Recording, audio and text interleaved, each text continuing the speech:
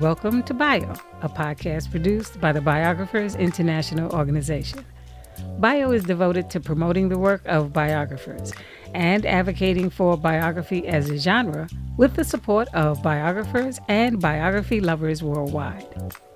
I'm Bio member Sonia Williams in Washington, D.C. On each episode, we'll talk with a biographer about his or her work.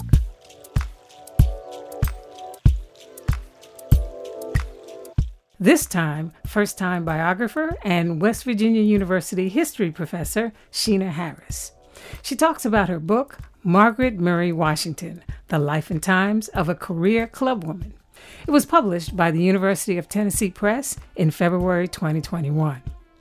Margaret Washington was the wife of the legendary leader and Tuskegee University founder, Booker T. Washington.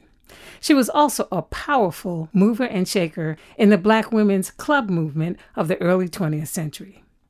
Author Sheena Harris was interviewed by fellow biographer and bio member Kevin Magruder. Well, Dr. Sheena Harris, it's really good to meet you, and I really enjoyed your book. And Thank you. I guess I would start with the question, who was Margaret Murray Washington? I think she's a complex figure. I would say that she had this public persona, but she also was very human.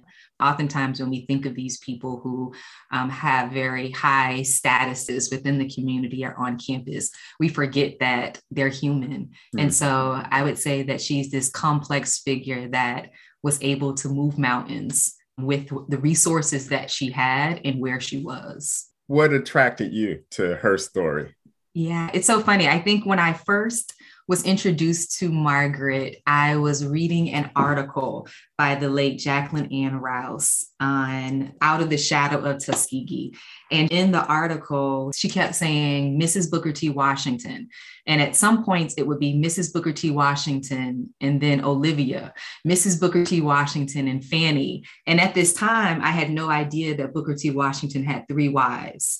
And so when I saw this, it was like, wait, is his wife named Fanny Olivia Margaret Murray Washington? And so that was sort of my introduction into, I really want to know who this woman is behind this man that we know so much about. At that particular time, my advisor did research on Booker T. Washington's lieutenants and then also Booker T. Washington. And so it was sort of like that natural curiosity on where are the women and what are the women doing and what are their voices? And then I had this amazing opportunity to go to Tuskegee as well. And I think that just allowed me to sort of see, because I think as historians, it's one thing to think about where these people were and the soil that they had to walk on and the challenges that they had to face. But I think it's unique to be able to walk the sand and walk the dirt that they walked and go into the buildings that they called home. And I think I was won over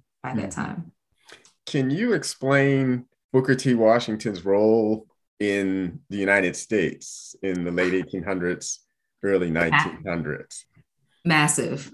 And I get into so many debates on Booker T. Washington, but massive. And I think in similar ways that we often put women within boxes of she has to be married and have children and perform in certain entities. I think oftentimes Washington's legacy is sometimes placed inside of a box as well, and oftentimes thought of as an accommodationist. And so I think one of the things that he was able to do uniquely is expand how we think about not just education, but Black education within the United States and business and self-fulfillment and these ideas of just being able to do what it is that you need to do to survive despite what's happening outside. And so I think it's a very interesting bio to study, even within this particular time period where there's so much turmoil that's still going on about race in America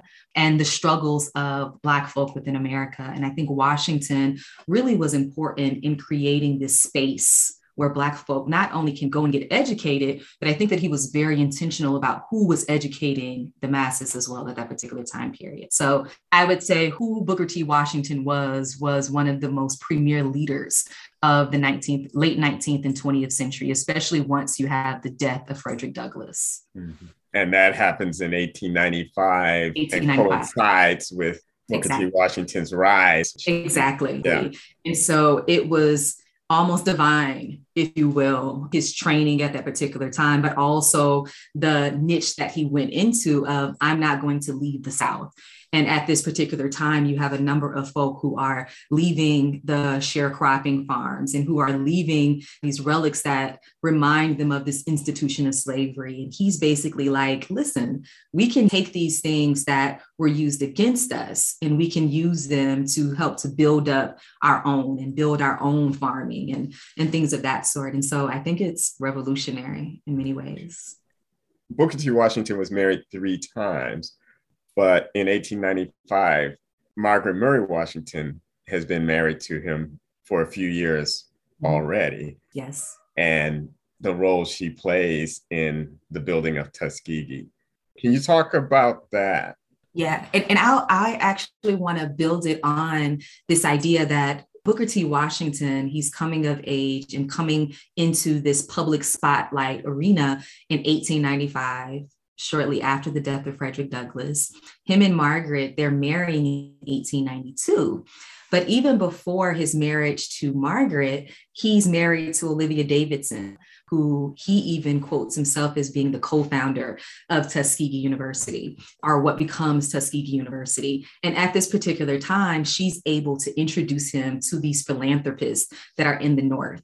And Margaret comes shortly after Olivia passes away in 1889. And so before he becomes this very, very bigger than life, iconic type of figure, Margaret is now coming sort of into the shadow of how can I find my place within this very male structured society and system and help to build up what Washington is attempting to do, primarily from this sort of male perspective, but what can I do in terms of what the women are doing and what the children are doing? And you find her really soaring in that particular realm and helping him to do what he's able to do for men better, right? And helping him to see this holistic component of this is what women are talking about, right? This is how women are building these communities as well, side by side. At one point in the book, I was talking about how Margaret is helping him write this speech that he gives at the Atlantic Exposition. And he's going through this speech with Margaret, who often you would think, well, why isn't he using Emmett Scott? Or why isn't he using these male figures within his life? But here you have Margaret, who no one knows at this particular time, but who's able to really help this Washington that we come to know. And she's pushing him at every level. And so I think that that is a dynamic moment that she's able to really shine in terms of who she is, but also able to push him into realms that she can't go as a woman, but that she's able to enter into along with him with his name as well. Can you talk a little bit about where she came from and that for her to be an advisor, even to her husband, because a lot of husbands at that time probably did not seek out advice from their wives, but Booker T. Washington is doing that. But if you think about where she was 15 years earlier, that's not necessarily where you would expect her to be. Exactly. And so one of the things that I was able to see over and over is the influence that she had that was really in sort of like the shadows of most things. So the influence that her mother has on her. And so you kind of see this very strong and not a pushover type of personality that's being developed. And even for the fact that her mother trusts her Black daughter to leave her and to travel with white abolitionists at this particular time period to an entirely different state. And for her to be okay and for her to have trusted that she would be okay, I think it really speaks to her character at that time period, but also her strong will. And so here you have her moving into this area. And while she's in Nashville and at Fisk, she's in the community. So she's not just how you think about a typical student where you go to school and you go home. And if you have to work, you may work a small job. She's literally taking 8 years to finish a 3 to 4 year degree, but she's also working in the homes of her professors. So she's getting sort of this close access that many first generational students don't get today. And she's having this up close and personal interactions with these folk on campus, Black and white. And the other thing that she's doing is she's in the communities. So she's working alongside W.E.B. Du Bois while she's still in Nashville at this time and helping to write about what is the state of Black folk right now? Like, what is this double consciousness that Du Bois is really going to be able to develop throughout his career? What does it mean to build up these schools and really going into these communities and not just writing about it, but then coming and telling Nashville for what they need and then being able to bring that back. And so she was doing this behind the scenes work prior to meeting Booker T. Washington. And so I don't think it was really by accident that he understands her depth of knowledge that she's bringing not only to the Institute, but to him as well. And also, they don't meet while they're courting. They meet because he hires her. Mm-hmm. She had an official position at Tuskegee, so she's not doing this as an auxiliary. Can you talk about that role? Because she had it for a long time. Exactly. And Margaret, she's going to start Fisk University at that particular time period in 1881. And then she's graduating in 1889. And as many people who are going on the job market before that graduation date, she's sending out letters and she's sending out these requests to work at these institutions. And oftentimes she's sending them through mails.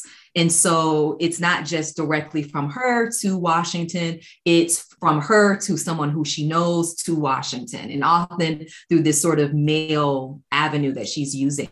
Washington never responds to her, and she doesn't know why he's not responding. But at that particular time, his second wife just passed away and they just had their newborn son, and he's doing this extensive traveling. And so when Washington comes to Fisk, as he's been doing a few years even before her graduation, but they still never meet, he's going to attempt to recruit folks at the graduation. And Margaret, they end up being at the same table boldly. And I say boldly because I think it shows it's an audaciousness to say, hey, principal, I sent a letter to you. I know you got this letter. I want to work at Tuskegee, although I've already have a position somewhere else. And so she takes this very bold approach and he hires her. And when she gets there, she initially starts as an English instructor. And I think one thing about Washington is that he's able to recognize talent. And I think he's able to recognize leadership.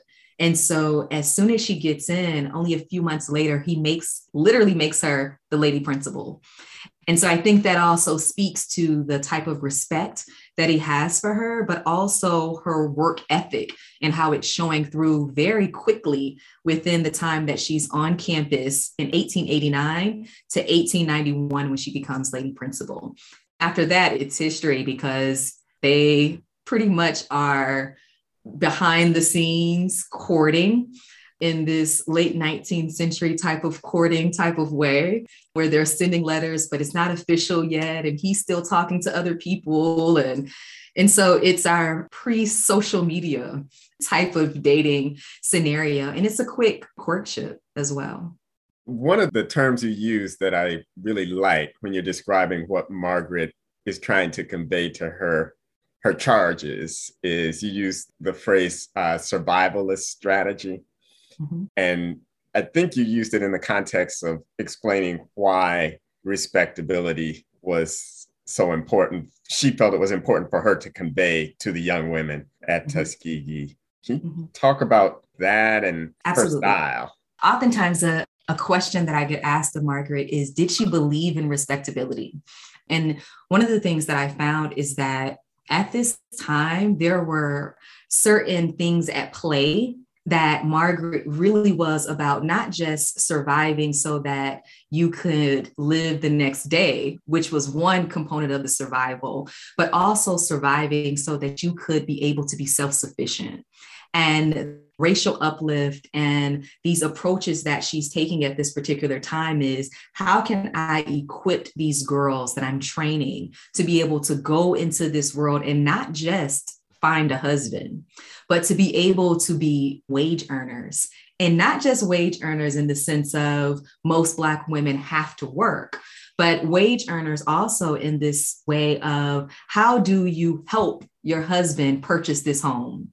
How do you use the finances that you're saving to be able to grow your own farm or to be able to do these things that are not just going to help you to survive in this day, but that's going to equip you to have generational survival methods, despite the fact that terror is happening all around you. And so she was very, very strategic in the way that she talked about or taught these survival type of strategies that worked, especially within the South. Now, she uses her work at Tuskegee as a platform to move within the Black women's club movement. Can you talk about why that is more than Ladies Who Lunch and the important role that those clubs were playing? I think in the same vein of what she's doing on campus, she understands that so many people don't have access to this campus life. There are so many people that probably will never have a college degree, but how do we go into the community? And so with that, it's sort of this double edge, because on one hand, the Tuskegee Women's Club was exclusive. You had to work on campus. You had to be a wife of someone who worked on campus. It really served in a way like a fraternity or sorority type of organization where they would ask you to join, and then you would go through this process, and then you would be inducted into it. But then being able to say, we can't just use our talents and our resources and our knowledge base to think about tea, even though they had tea, right? But if we're having tea, we need to also be thinking about how are we going to save our children? How are we going to be able to go into these prisons and pull our children out of those prisons and show them what a playground is, show them what a book is that has children in it, show them what a doll is that looks like them. There's this story that I often share where Margaret has these dolls and these children, they're playing with these dolls and they're all white dolls. And so you look at it and you're like, but the kids have dolls, right? So be happy. And Margaret is like, no, because what I'm getting are adults who don't understand the importance of race consciousness. I'm getting 20 and 25-year-olds who don't think that these ideas about Black beauty is important. And so we have to teach it early. And so she really took these things to heart, and she got some tar and put it on one of the dolls and presented it to Washington. And he was like, this is hideous. No, like, do not move forward with this. And one of the true things about Margaret's character is that when she is convicted on something, she's going to do it.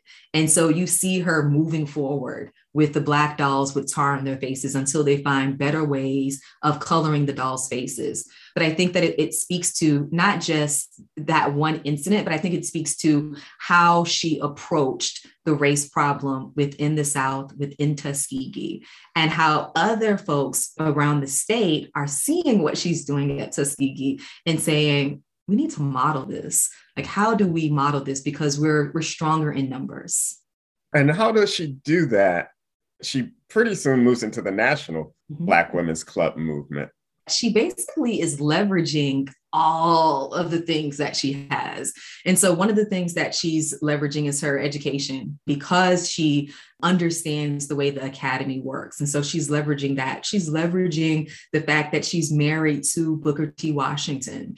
She's leveraging the fact that if you look at Tuskegee in the rural South, you think, why would something there work? And she's leveraging the fact that, listen, this is an empty canvas and we can do with it what we will. And so one of the things in terms of the institution of Tuskegee is land. There is so much land that the Institute actually is going to own, and so much land around the Institute. And so the ways that she's able to push against systems or territories that other folk within other areas may not necessarily be able to do because of the close and limited confines that Black folk are placed within, she has more space to be able to do that. And so the way that she's able to start the different components within the club, the way that she's able to go around and not just say, Booker T. Washington, I know that we're middle class and a lot of that is in name only, but can you support my venture, right? She does that, but she says things in the sense of, I have $5. Can you match this $5? And then she goes to women in the community who are philanthropists in the sense of they don't have all of this money, but now that they've understanding this ability to grow their own food, to be able to make their own clothes, now she's able to pull in those resources. And one thing that she finds is that people want to be a part of things that are making not just them better, but their communities better. And so she leverages that and she gets the women together and she basically says, this is what we've been able to do with the resources that we have. And she does this, and then she'll take that to the government and say, this is what we've been able to do. Now we need your help to be able to take it further. And so I think that's one of the very unique things about her life and career is that she's willing to go in and put in the work, but she's also very talented in getting other people to buy in it as well. And so I don't think it was by accident that she's elected the first woman of the first national organization at that particular time period, even though she's in small Tuskegee Institute, Alabama. Say the name of that organization. It's the African American National Organization of Women. And so the NFAAW. Mm-hmm. And so once she becomes the president of that organization, I think that her name and what she was able to do just skyrockets. And she's able to leverage that. And the Tuskegee Women's Club is going to remain the model that people are using to build out these other clubs within smaller areas and larger areas as well. I thought it was interesting because some of the things that she seemed to do, I wondered if Booker T. Washington followed her when he started the National Negro Business League, because the mothers' meetings, those chapters, she was doing that. Absolutely. Several years before the NNBL. Absolutely. There's nowhere that says directly where he's like, I was influenced by. Whereas in Margaret's writing, you'll see, I attended this and I was influenced by this. But I would argue that many of his organizations that he's going to come to be part of, that Margaret was a staunch believer and promoter of those things within her women's clubs. Mm-hmm. And even though Washington is never a member or he doesn't attend these meetings that she's having with these women, he's influenced by it. Right. And you see him talking about this is what the women are doing, or the fact that the Oregon for the National Association of Colored Women is being produced at Tuskegee. And so here he is in the neck of it. So absolutely, I would say that direct correlation of what she's doing and what he grows to do. Can you talk about your sources? What were the treasure troves and what were the things that you wish you had available? I think one of the biggest things was the fact that Margaret wrote and that they were archived was a treasure trove in that sense. And not in the traditional diaries that you find in Allison Parker's recent book on Mary Church Terrell, where she's writing about, I feel this way to herself, but you do find these intimate letters that she's writing to Washington in the sense of, I feel like I'm not loved because you didn't send me a letter quick enough, or you see this sort of wittiness within the letters. And I think that in itself was just a gold mine, because if you go back and you think about Booker T. Washington's first wife, who's also born enslaved, she's born in West Virginia, but there's so little that is written about her, and even less that she's actually writing that's being archived. And in the same token, if you look at Olivia Davidson, who is the co-founder and who really helps Tuskegee at its lowest points to be able to connect with wealth within the North, she writes so little that is actually preserved. And so I think that having Margaret's actual words in the archives and the fact that she lived not a long time, but she's living into the 20th century, I think that really was the gold mine of it all. And the fact that Booker T. Washington's secretary, Emmett Scott, is just a very, very good organizer and archivist in many ways, even though that wasn't his title. He was very good at preserving the writings of both of the Washingtons. What things do you wish you had available? Oh man, so many things. Once you finish something, it's like, oh, I would have added that. I should have added that. I should have done that. There was one writing that I did not find until after the last set of edits had been sent to the publisher, and it was in my archives. And when I read it, I just lumped it. You know how you're reading these archival sources and you're creating your archives at home? I placed it inside of the archives where she was going to speak to women for the NACW. Mm-hmm. And I highlighted what she said, but it was very similar to what she had said somewhere else. And I ended up using the other document. And then for some reason, I was like, well, just go back through your old documents and just read through them. And I end up finding this document where she's writing a letter to Emmett Scott. And in the letter, she literally is giving detailed account of her step-by-step travels into the Midwest. And she's talking about these interactions with white women and with white men that I just felt like was a gold mine. But I'm like, okay, I'll just add it into this next article or project that I work on. But it's almost like beating yourself up for a moment. I understand. Well, you've answered a lot of questions with the resources you had available. And I really, really enjoyed reading the book. Thank you. I know it's going to enlighten people to not just Margaret Murray Washington's life, but there's a whole network of Black women that she's a part of. Absolutely. Is there anything else you want to add in terms of discussing the book? I would say that biography is hard. I think one of the things that I learned while doing it is that it really forces you to ask the questions of yourself.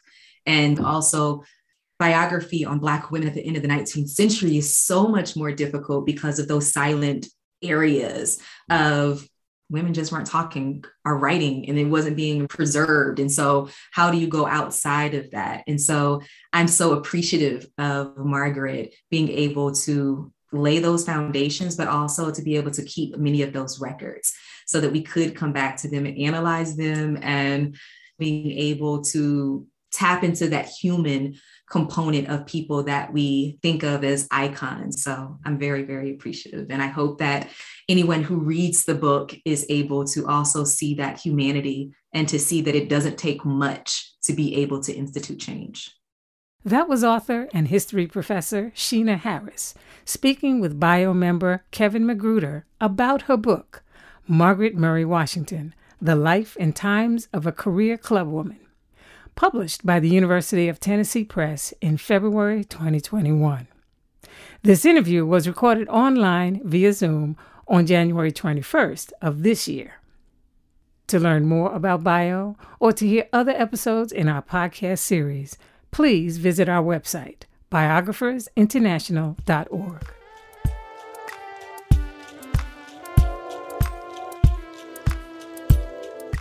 I'm Bio member Sonia Williams in Washington, D.C. Alani Hodge created our theme music. And until next time, thanks so much for listening and have a wonderful day.